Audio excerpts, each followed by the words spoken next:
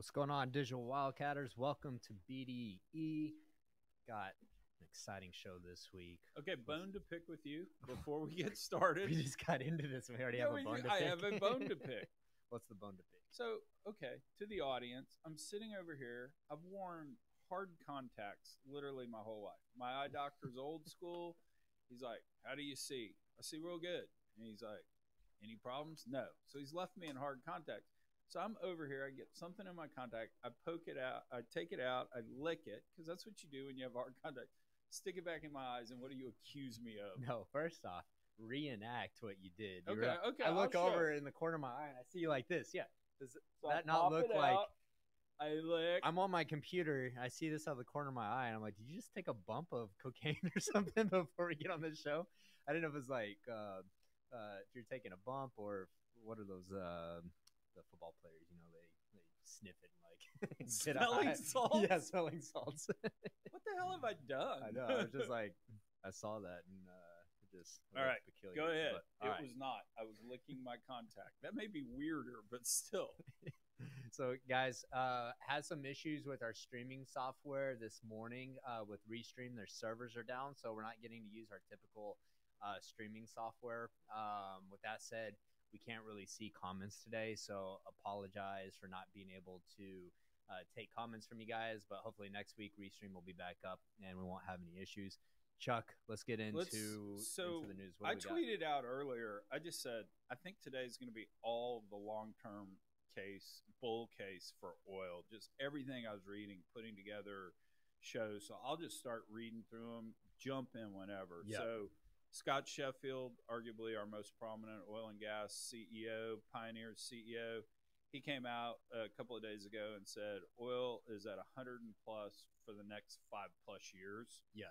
And part of his evidence on that was $100 oil is not going to cause demand destruction because he goes 2010 to 2014, we had $100 oil and oil production or oil demand grew, call it 1 million barrels a day each year going forward. So yeah, he's in the long-term bull camp.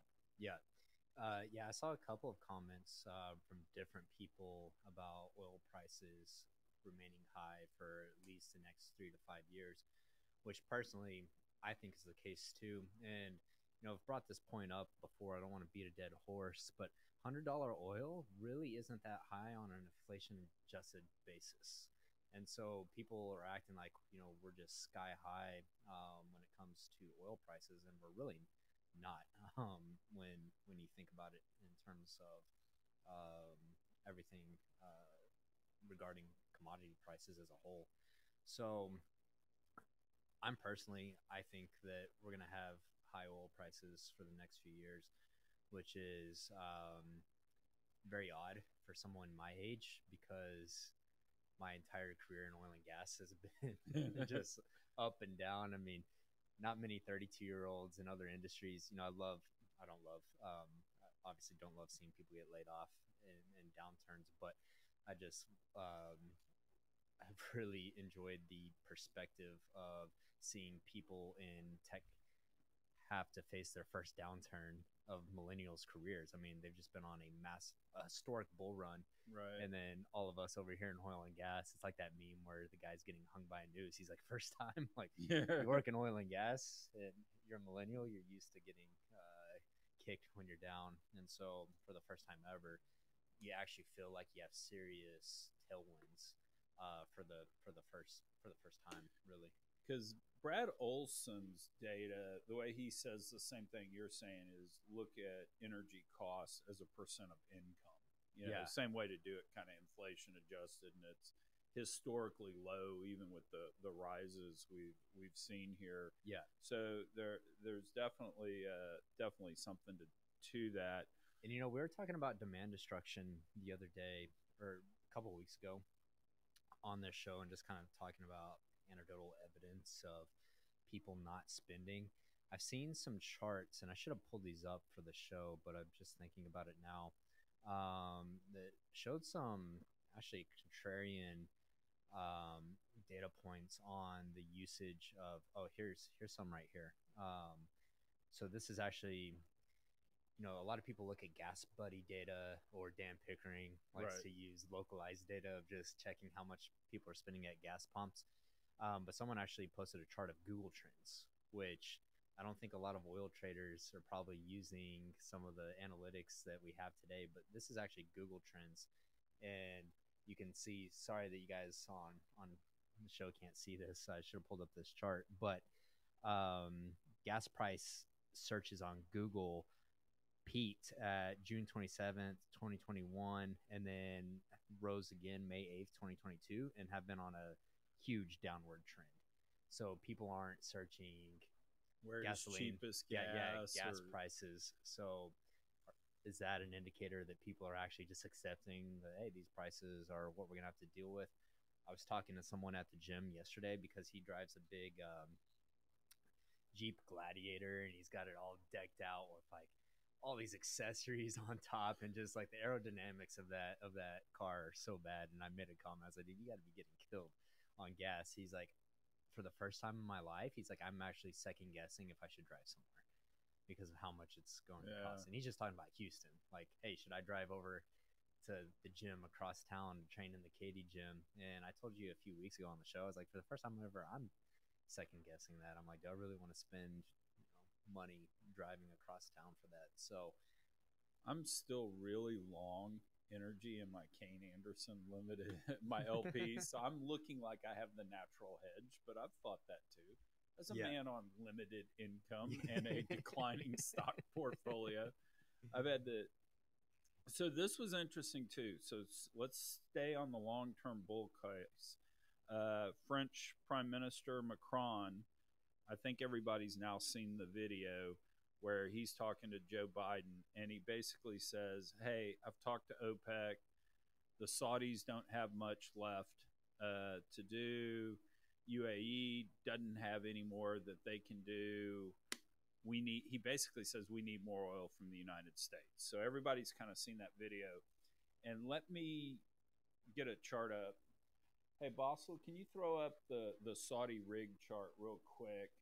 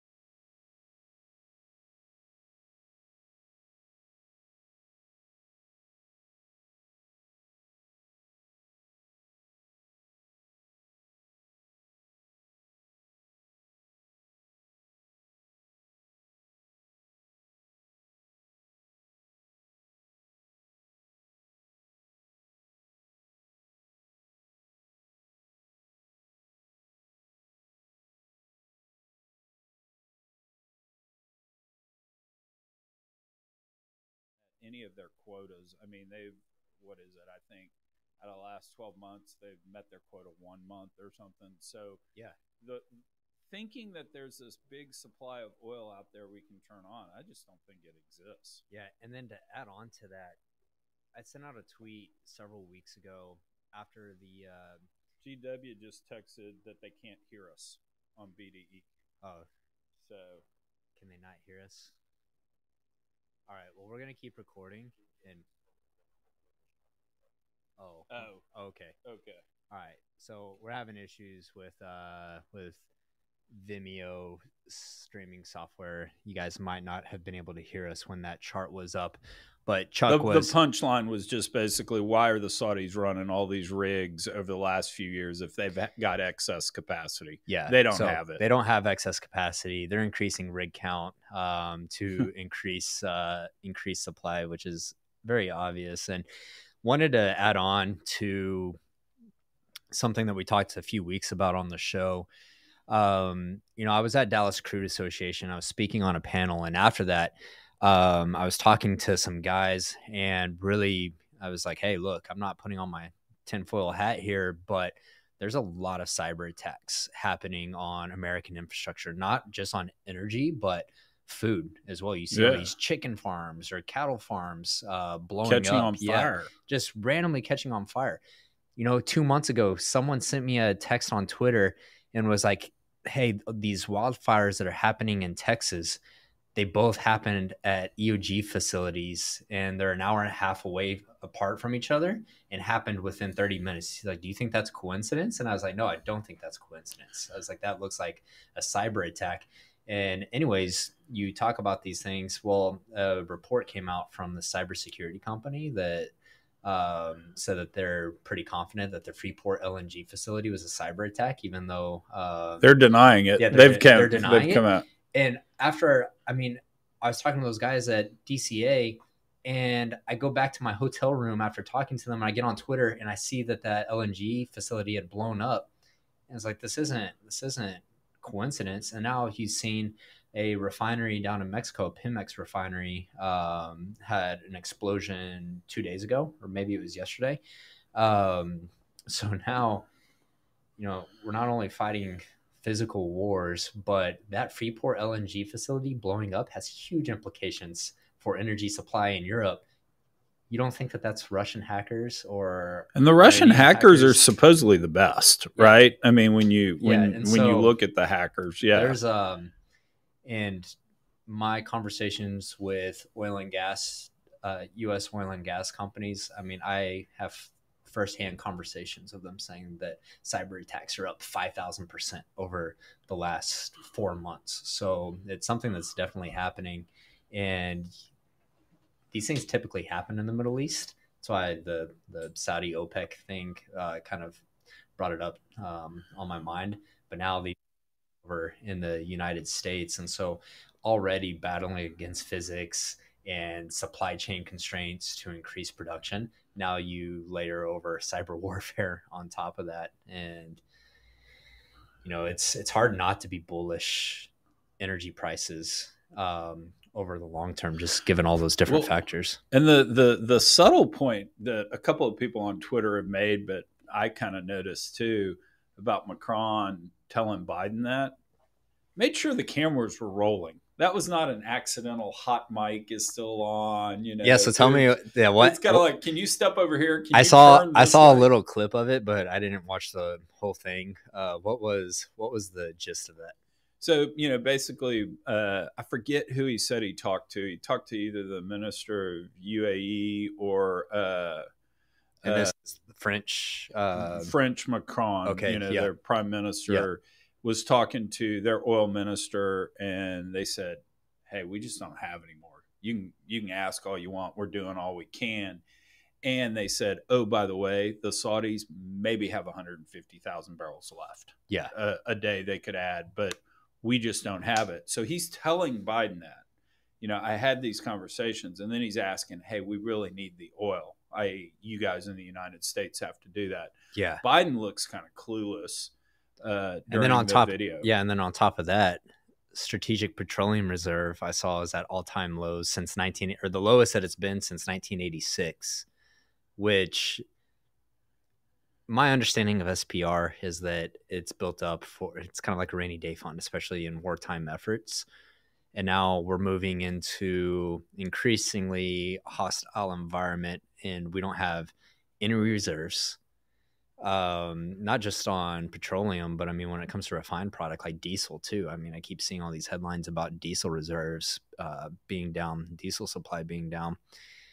That's kind of worrisome. Yeah, because it's not like China's not circling Taiwan right now. Yes. And and then how's our fleet going to get over there? Look, every once in a while I'm going to put on a tinfoil hat, but I don't say things without putting some thought into them. But like on Twitter, it blew up that Putin was calling up some ex-general, and he's like this 350-pound dude, and said that looked like John Candy. He really did. Said all their generals have been killed in combat. And I can't help but feel that that's propaganda that's being fed to us to make us feel like Russia is kind of weak in their military strength, when all signs point to we're losing leverage, and Russia's gaining leverage. China's gaining leverage. through Well, let's energy policy and energy let's roll supply. right into that, because that was the other thing. Russia is making more money today than they were pre-invasion off the sales of energy. They're selling a lot to China and India. This is a crazy stat. So May 27th to June 15th, India has bought 6 times the normal amount of coal that they buy from Russia. They've bought 31 times the normal amount of oil that they buy from Russia. Russia used to supply about 1% of India's oil. Now they supply 10%. The Russians now sell more oil to India than Saudi Arabia does. So they're only behind Iraq in terms of supplying India. And India is doing 2 things. One, it feels like they're kind of doing a prepay to finance the war for the Russians. And number 2, India is supposedly turning around and selling this oil back to Europe. Yeah. So, I mean, we haven't done anything. The sanctions are backfiring. You and I actually talked about the sanctions have strengthened Russia. The ruble's at a 7-year high. Yeah. And you and I have talked about it here. I mean, we kept saying, well, if we just ban Russian oil, they won't be able to sell it. No, they just send the ship someplace else. Yeah. And supposedly it's just rat hold, right? They send it somewhere and then they get sent up. Yeah. We'll sell to these guys. And supposedly what's happening, the thing we thought we had was that ships and insurance would be able to control all that. And there is some Dubai subsidiary of an Indian company that's guaranteeing all the Russian ships to get the oil to India. So that's not even an issue for the Russians. And I think a couple of things too, when we look at this administration and communication from the White House, they're obviously tossing around a gas tax holiday, anywhere up to 3 months of repealing gas taxes. Cool. It's going to save the average American like $20 a year. The fuck does that do for anyone? And then I just can't get over. And they want to add the carbon tax. And then I can't get over when asked point blank, they say, hey, we're in an energy crunch. You've demonized oil and gas. Are you having second thoughts on the energy transition and the White House's policy on moving to renewable energy? And they'll sit here and boldface tell reporters, no, we're still moving forward with renewables. And so it's just wild how we have not been able to get through. I refuse to believe that I've never met a politician that's not smart. Yeah. They're all smart people. Yeah. At least street smart. Yeah. And I think a 10-minute conversation, they could understand enough about energy to have some common sense about this. Now it's getting to the point where I feel like the United States is being put in danger by the administration just for political posturing. And I don't even know how it benefits them, because when it comes time for elections, if people can't afford to buy food and buy gasoline and their quality of life has gone down drastically over the last 18 months, that's going to be a hard sell. So I don't even understand from a political positioning, what the White House is trying to do, but it'd be nice just to have some common sense and honest conversation about energy security and being able to provide cheap and reliable energy for Americans. So GW just texted me and he's right. Our fleet is largely powered by nuclear. So we will be able to go over and defend Taiwan. So good catch. Yeah. On that, did you see this nuclear plane that got pitched on Twitter? Really? Yeah. Damn, I wish I had a picture of it. I forgot about this until you just brought that up. But let me get some stats on this, because it's a cruise ship in the air that can. It looks like a cruise ship too. Hold on. Well, I got it right here. I'll wear my tinfoil hat to respond to your comment while you're looking to that. I don't want to say this, but I mean, if you were designing policies to strengthen China's position in the world, wouldn't you be doing what's happening right now? I mean, they basically are getting a $30 deduct for Russian oil. Yeah. Right. Number one. they're building all the coal-fired plants they want, right now. They're getting Russian coal cheaper. And the United States has drained its strategic reserves, and we seem almost feckless in the world. I mean, how is this not like... Yeah, we look weak as fuck. Yeah, and we look bad. And anyway, I don't want to say the big guy and his 10% in Chinese deals is leading to this, but makes you go hum. All right, I pulled up this plane, but I should have got a picture to pull up on the screen. But go look this up. It's called the Flytanic. The Flytanic? I haven't looked in. Nuclear. Let's name it after the Titanic. Are you serious? It's nuclear fusion. This is what it looks like. It's a 5,000 passenger flying cruise ship. Holy cow. And it never lands. It stays in the air perpetually. And you take little pods on and off of it? You take a commercial plane that lands on it. Really? Yeah, like this thing's fucking massive. Anyways. There's love boat. There's a lot of grift in deep tech like this. So I haven't looked into it, but this was blowing up on Twitter the other day.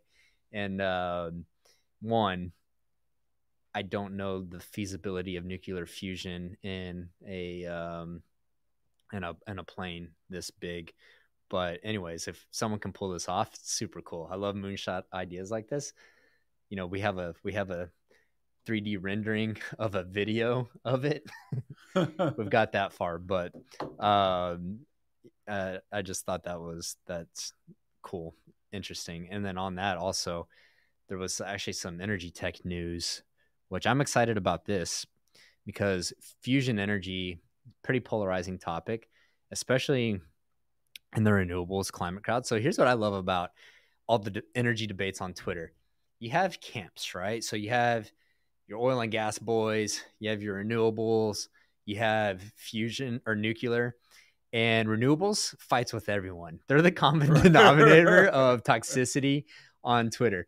They fight with oil and gas. They fight with nuclear. And so they fight with carbon capture. Yeah, they fight with carbon capture. So I encourage renewables people to have some self-reflection and maybe be like, am I the problem? Am I the problem? So, anyways, anytime you talk about nuclear fusion on Twitter, people get all up in arms. But a startup out of Seattle, Zap Energy, just raised $160 million for a nuclear fusion reactor. It's actually small enough that it can fit in a garage. And this thing looks pretty cool. I know it has to have some legitimacy because my friends over at Lower Carbon Ventures back them. So Lower Carbon is Chris Saka and Clay Dumas, and they're the ones that cut a check into this. So I'm going to try to get these guys down to our Fuse event in October, try to bring one of their reactors down to Houston, because I personally get really excited about nuclear fusion. I mean, if you can master that, which... yeah, we have long ways to go, but that can solve a lot of problems. Well, you know what they do by putting it in the garage? That doesn't need FERC approval, does it? Yeah, right? I don't know. I mean, that's not interstate commerce. I mean, yeah. Governor Abbott can say, great, let's rock. Yeah. I always love technologies that are built out of a garage, especially technology where you're harnessing as much energy as the sun produces. Exactly. Just got an artificial sun in the garage next door to your house. That's like my friends over at Nanotech, where before they got into Halliburton Labs, they were cooking up it's a fire retardant / insulation technology and some molecular technology, and they're cooking this shit up in their garage. And I'm like, yeah, like Halliburton Labs finally took them in and it's like, hey, we have real labs that you can actually build this in. So you never know what someone's cooking up in your neighborhood. But anyways, yeah. That would be really interesting because, one of my favorite stories, and I've told it a million times, but we're talking nuclear. During Winter Storm Uri, the nuclear plant shut down in South Texas because the sensor went off that measured the water temperature. And so operating procedure is you got to shut down, reboot, and all that. And there was some engineer sitting there going, dude, I'll just put my hand in the water. It's cold. Yeah. I'll tell you when it heats up. Yeah. We can shut down. Yeah. But yeah. Yeah, So, I didn't know that. I thought nuclear stayed online the entire time. no, so a nuclear plant in South Texas shut down during Uri. That was Interesting. part of the problem, and it was all because of the sensor on water temperature. which makes sense. Yeah. But it also seems like we should have a backup sensor on that too. Yeah, for sure. They can't cost that much. Yeah. So I think we covered most of what we have in the show. Oh, one random fact we did not say that's just kind of quirky, and I'll throw it out there. The Netherlands was like the 14th largest buyer of Russian oil pre-invasion. They're now the 4th largest buyer. So the Netherlands are kind of like, yeah, let's ban Russian oil. Oh, by the way, we'll take some.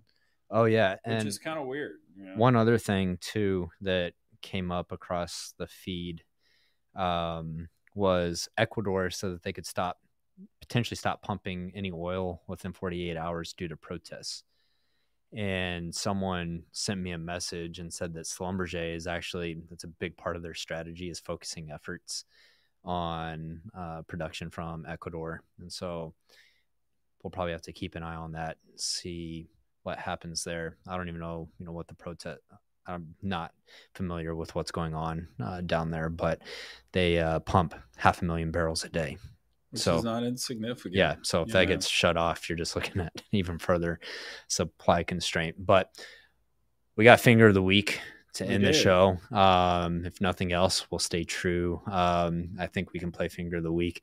Basil, will you bring up the video? We can't do it without the video. Yeah.